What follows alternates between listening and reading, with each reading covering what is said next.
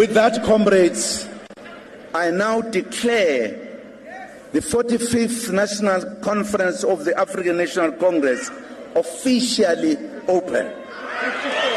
54. Amandla. Awethu. Matla. Oh, hinde. Lendlela esihambayo. Oh, hinde. Shall we try that again? Good morning, SK. Well, you got me there, Aphiwe. It's so different when you're not in front of me, I promise you. Absolutely. So, trending this morning, as you may have guessed, the ANC Conference 2017 dominated social media this weekend.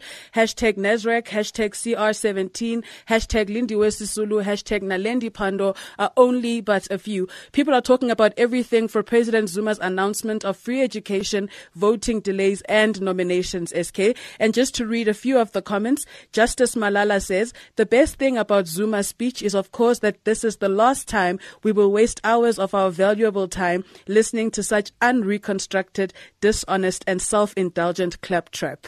Wow.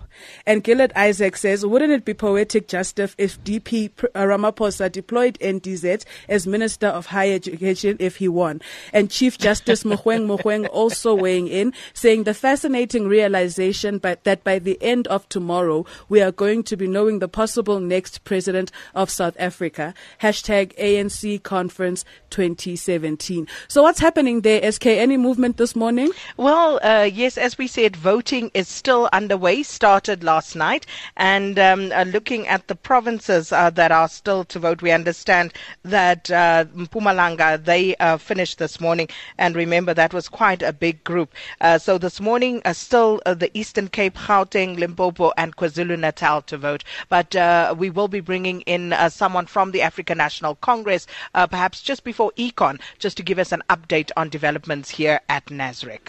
And there you have it, folks. Moving on to the Democratic Republic of the DA, the suspended Cape Town Mayor Patricia de Lille says the DA does not have sufficient reasons to suspend her. She also says if the party proceeds with steps to go ahead with a motion of no confidence against her, she will take the legal route to prevent this.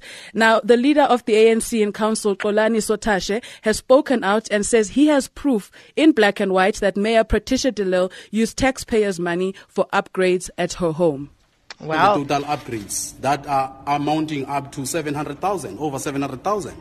That's close to R1 million. But these 700,000 had to be broken down in terms of services that are provided to the mayor's residents, installing the CCTV cameras and so forth.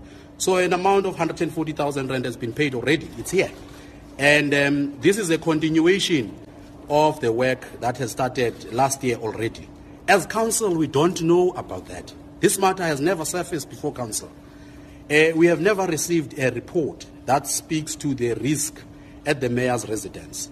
And that's all I have for you today, SK. Thank you so much, Aphiwe.